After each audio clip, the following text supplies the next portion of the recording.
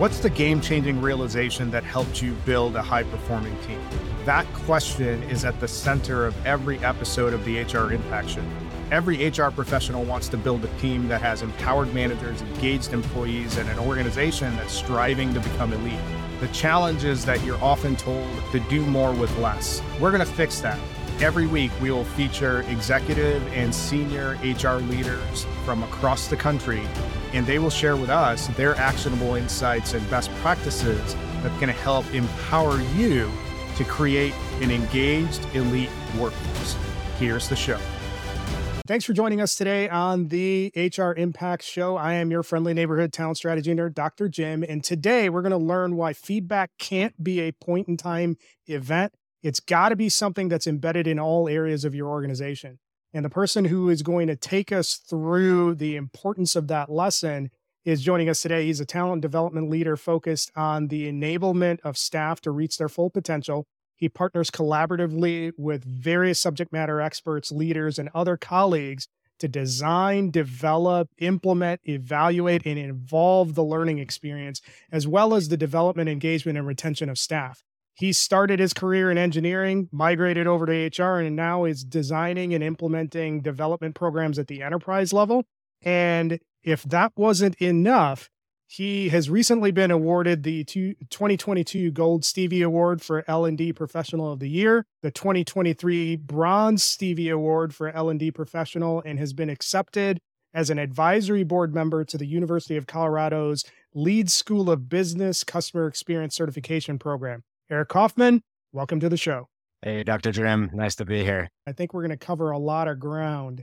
What did I miss in the intro that you feel is important for the listeners to know about you? I think it's important to understand that one of the key takeaways that I pride myself on in my role over the last 5-10 years is connecting with all audiences, all levels of an organization. And so that's going to be a key theme here in our discussion today. Why is it important to engage at all levels of the organization whenever you're trying to be effective in building high-performance teams? I think at the crux of it, it's building trust and having that candid openness and the connections with all levels of the organization helps to build out not just the relationships, it helps to build out being able to connect, being able to get buy-in from all of the staff members to be able to support me in the work that I do. The things that I do at any organization, they require this subject matter expert. They require partnerships of the boots on the ground, all our staff, but they also require that leadership drive. And so being able to connect up and down throughout the organization is so important. And without that, I don't think I'd be successful in what I do. Great point, Eric, and I appreciate you sharing that. Now, I want to get the listeners really dialed into your perspective and backgrounds. First things first, when you look at your current role, share with us a little bit about the company, but most importantly, tell us a little bit about what you're most proud of in your current role. I work for Anthesis Group, who is a compilation of the largest dedicated group of professionals globally for sustainability. And it's just such a great platform to be on right now. There's a lot of exciting things happening. So when I look back at the 2.5+ years that I've been at Anthesis, I think my proudest achievement, it's really being able to pull the data out so that I can create useful and actionable balanced scorecards and KPI dashboards. So that's something I recently did back in January of this year. So it's taking leadership engagement to the next level. And for me personally, this was a meaningful juncture in my personal career with regards to the use of data to drive decisions. So building a data-driven organization in terms of the quality of decision-making is important. So when you take that and you think about what's down the road for you in the next year or two, what does shooting the moon look like for you in terms of the things that you want to impact and accomplish in the organization? Sure. I think there's definitely going to be some aspects of being data-driven in my answer here, but it's not entirely data-driven. I would say my moonshot for next year is I'd love to see a holistic approach to leadership development blended with team performance management. So what I'm referring to is implementing 360-degree feedback programs that move initial results to real actions from our leaders, and then pairing that with a global mentorship or coaching program to enable that full potential of our staff. I really like the answer that you said there because it points to one of the gaps that we've heard from other senior people leaders across a number of organizations is that, hey, we have all of this data. We can build sort of models of what we need to do, but then how do we bring that to life and make it real and make progress towards the goals that we're achieving? Yeah. So I like that integration of both not only understanding what is going on, but how do you impact it going forward? When you think about your current role at Anthesis, what's the most fun aspect of the role? This is an easy answer. It has to be working with all these amazing, smart, and talented colleagues on some very interesting talent development projects. To me, it's just so exciting to get to partner with them and share their stories and then ultimately receive the feedback from them. You're working in a really, it sounds like mission driven organization, and you have a great pool of peers and talent that are highly capable. So when you think about building a high performance team and you look through your career at all the things that you've experienced, what's that game changing realization that really unlocked your ability and your understanding of how you build high performance teams? You really can't have high performing teams without building trust. And one of the easiest ways that I've found to build trust and throughout various roles that I've held is one, to be transparent, and two, is to continuously, ongoing ask for feedback and use that in everything that we do. I feel this is so important because when you're thinking about how to develop a high performing team and you're trying to prioritize what you work on, you have to be able to trust each other to be honest and open and tell each other what's working versus what's not working. And that's where the feedback loop comes into play. I've seen this play out in literally everything that I do, from anywhere from employee engagement surveys to post-training surveys to developing a new career journey framework. It all starts with having the trust and continuously asking for the feedback. And from what I've seen, it gets the employees to feel like they're already bought in because they're the ones that are helping you get to the answer. There's a lot of different directions that we can go with that conversation, but I'm going to pull on two of the major threads that you just hinted at. One was trust, and the other one was ongoing communication as a habit that you build. I'd like you to tie that together in the context of where many people in organizations struggle with that feedback culture, the communication culture. Why is the concept of on-demand feedback, repetition, why is that important? Let's go back to 2013 to answer that question. So Harvard Business Review put some research, and what they found was that the best way to drive a high-performing team was to build trust through feedback mechanisms. And specifically, it was a 5-to-1 ratio. And what I mean by 5-to-1 ratio is they found that the highest performing teams were giving 5 positive feedback items for every 1 constructive or negative feedback item, an area of improvement. And it's really important to note that the 5.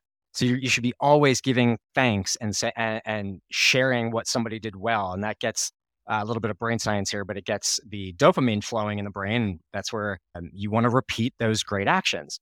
On the flip side, that 1 in the ratio is so important though, because without that, you're not going to continuously improve.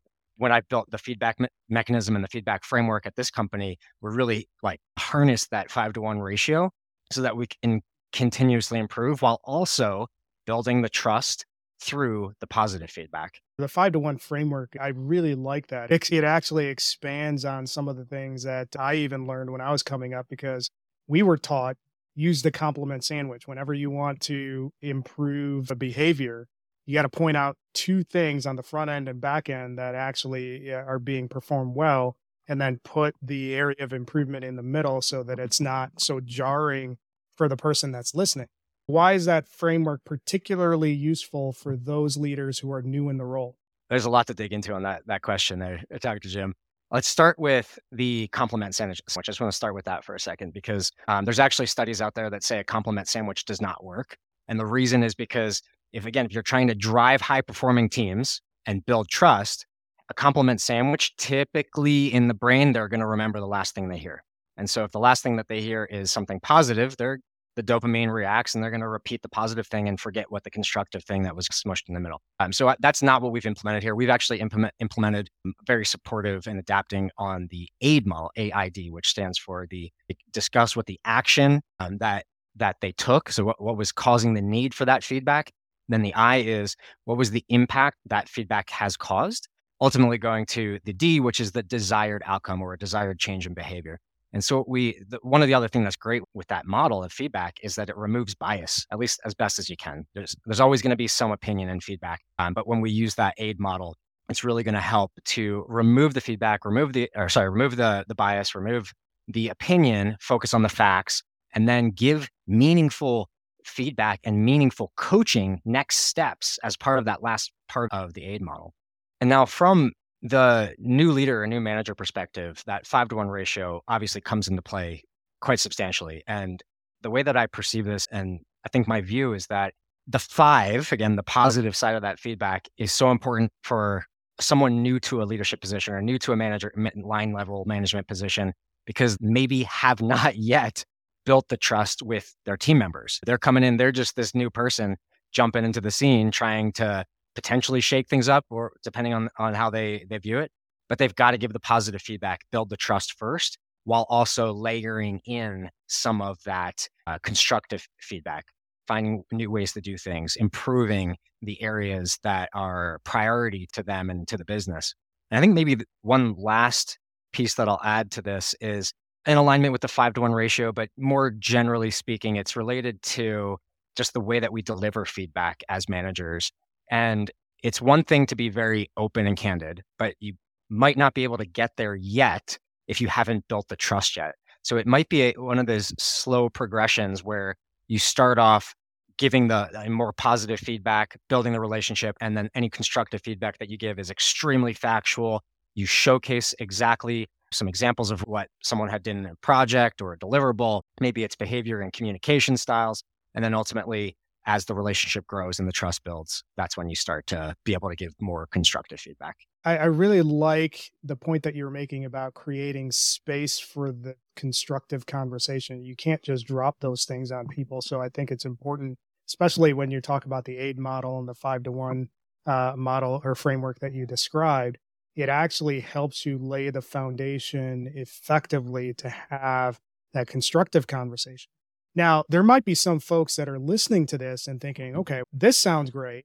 They might be sitting and thinking this would have to mean that this is more optimized for in-person environments or on-site environments. How would you respond to that assumption or critique? My gut reaction is that nothing's impossible, especially with the technology that we have at our fingertips these days. And so my first piece of advice to this remote-centric type of approach to feedback and building trust is use the technology that you have available at your business. And if you don't have enough or the best technology available, build a business case. There's so many things out there. You just do a quick search on the internet and you'll be able to find a plethora of options to help drive feedback culture, to help drive and build trust, but ultimately making things more efficient for you and for the broader team. So taking that now forward, when I think about the fact that I have been in a remote-centric organization for 2.5 years, I find that it's really important to build automations as best as you can. And the way that we've been doing this now is through one of our platforms. It's a Microsoft platform, and we use Power Automate. So when you think about this feedback loop, we drive feedback into the culture literally from day one. And part of that is all entirely automated through this thing called Power Automate Flow. So all new joiners get 5 surveys throughout their first 3 or 4 months, entirely automated. Survey responses are also automated. And then the collation of all of that is organized and reported on a quarterly basis, helping us to continuously improve. Wow, it's been a great conversation so far. Make sure you join the HR Impact community, where we gather a community of HR leaders just like you. This is a space where top people leaders share actionable insights and practical playbooks. Sign up today as a member for the community. Get updates on the latest HR resources and exclusive event invites. You can join the community at www.engagerocket.co/HR Impact. And now, back to the show. I like how you've operationalized feedback and embedded that throughout the entire employee lifecycle. I think that's really important. One of the things that I would imagine would turn off employees is if you're in this feedback culture, this communication culture, but there's no action behind it. So what are the things that you've done from an L&D perspective and from just an advocacy perspective to make sure that this data and all of this feedback that you're getting is actioned into something meaningful? On the organization-wide approach, I partner with my HR colleagues. We call it P&D, or People in Development. It's a combined team of HR and learning and development. And most recently was late last year, we had our employee engagement survey. And to your point of, well, how do you gather the feedback and then ultimately take the action upon the feedback? Well, the engagement survey, I did the assessment analysis, partnered with my HR colleagues and some of the leadership team, driving down into the weeds of what are our staff really saying? What are they asking for? What are they concerned about? And ultimately, we made changes. So that's the action that we had. And it's important to communicate those changes at the organization levels. Because of you saying this, we heard you say, now we did. And so that's one of those organization-wide feedback loops, taking the action. From an individual program lens, every single program I push out, I always have post-program surveys. And one of the most recent ones that we're doing is actually partnering with a third-party training provider. And the feedback survey includes the thoughts on the instructor and the vendor, as well as the content in the program, as well as the outcomes. Are we achieving the objectives that they expected? And we just finished that program 3 weeks ago, and we're going to build another cohort here in a few weeks using the feedback that we received from the first cohort in order to move that forward. One of the things that I was thinking about when you were giving your answer, a lot of what you're talking about can come across as being delivered from an organization that has a pretty mature tech stack. So I want to break this down a little bit differently and get your input on, if there's an organization that isn't as mature from a tech stack perspective, what are the things that they should be doing to embed that feedback culture as a mechanism to build a high trust organization? That's actually a pretty tough question. And I think the reason I'm thinking that is because my current company, I don't actually perceive us to have that mature of a tech stack. We're moving in the right direction and we're consolidating things, but right now it's very, very sporadic and tons of different systems that don't necessarily talk to each other. But we do have systems. And so if you're at an organization that is not as privileged to have these types of systems in place or a tech stack, I think one of the most important pieces to drive that feedback culture is open communication and having your line leaders or line managers continuously have the check-ins. And there's some models in place when it comes to performance evaluations where it can absolutely not be a once a year activity. And I think this is pretty common knowledge these days. But how do you formalize that? And how do you take it to the next level where we're not just waiting until the end of the year to do a performance review? And that's where these check-ins come into play. And so one of the things that we actually have done now without technology, I will say that we plan to digitize this very soon. But one of the things that we're doing now is these micro check-ins, or maybe that's not the right word, but check-ins on more of a monthly or bi-monthly basis where you're still documenting performance, but very informally. It has to be documented though for various reasons. But then it makes it easy for the line manager to come back to a conversation later and say, remember a couple months ago, we talked about your performance related to X. Let's talk about how you're doing since then and where you can continue to improve. If you don't have the technology, you have to keep ongoing conversations as often and frequent as possible in order to just keep the flow of information going and keep the building of trust, again, by being transparent, open, and candid. Really great conversation so far, Eric. And before we wind things down, I want to get a little clarity on a couple of things. I'd like to get your input or line of sight into where can all of this feedback and trust building go wrong? And when we're thinking about putting this into place, how do we do it? What are the principles that we need to keep aware of or frameworks that we need to be aware of that we can take these concepts that we've talked about and put it into action? The first question about what pitfalls or what do we need to be aware of and make sure we're in control of an initiative like building a feedback culture. I think there's 4 key themes around that. So my first is saying, make sure that whatever we develop, whatever we put forward is minimally burdensome. In other words, it shouldn't take people a lot of time. It should not require this massive procedure guide to follow through and complete the task. So minimally burdensome. The next is timely. And when I say timely, it's actually dual-fold here. So timely in the sense that you're putting the initiative and you're getting some momentum going at the right point in time for the business as the business is going, making sure you're not overlapping with too many other initiatives. And timely to the point of when the employee can actually take the action related to the initiative. So for the feedback culture, we ask our team members to ask for feedback amongst their colleagues at a minimum every month to 2 months, but that's a minimum. Again, not necessarily best practice, but we put some guardrails in place and some recommendations so that they can follow along in the guidance, but also they have that autonomy to make their own discretionary decision on when they can ask for feedback. Maybe the third piece here is when you're building something around feedback culture, any program that you want to make sure you don't fall into the potential hole here is making things automated. So I touched on Power Automate earlier, which is a tool that I use for asking for feedback. And that has been such an amazing piece to the puzzle here, where it's something that it's hands off, does what I need to do, and it communicates to other people on my behalf. And it actually looks like it comes from me. So that I've been getting lots of the feedback that comes through is related to this automated process. The last piece that I think is important for any program, especially with feedback, is making sure your program is inclusive. So the way that I built our feedback culture here right from the get-go was including a diverse set of representatives from the organization. That's varying role levels, varying gender, varying backgrounds to help build and test whether the model works. Once that focus group and I have come to we'll call it the initial draft or final draft, whichever you want to word it, then we actually do a pilot with a small group of boots on the ground staff. And that's where we get additional feedback and we come full circle with the closing out that initiative pre-launch.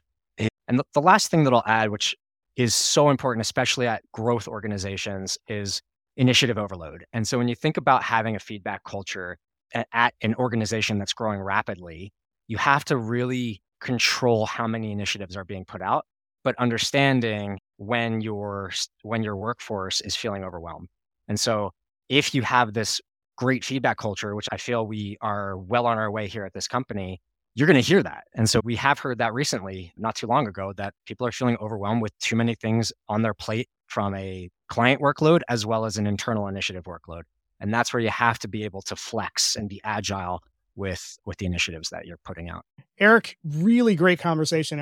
The stuff that you're talking about really doesn't lend itself to a 30-minute conversation. It probably should be a 90-minute conversation, but we got actual jobs to do and things like that.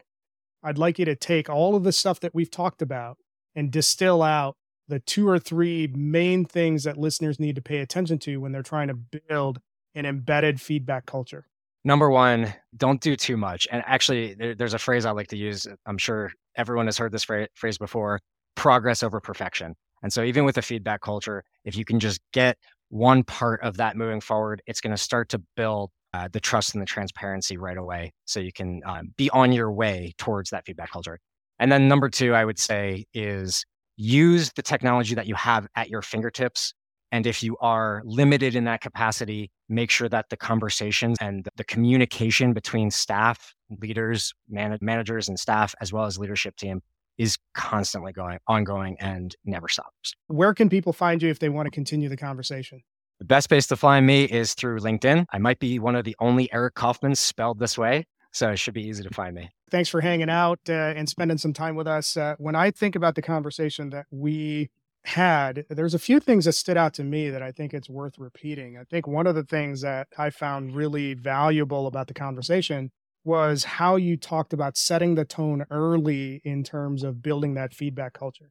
So when you think about your employee lifecycle, you have to embed that feedback culture across all stages of it and be collecting the information that's valuable and actionable, and more importantly, putting that into play once you gather that info.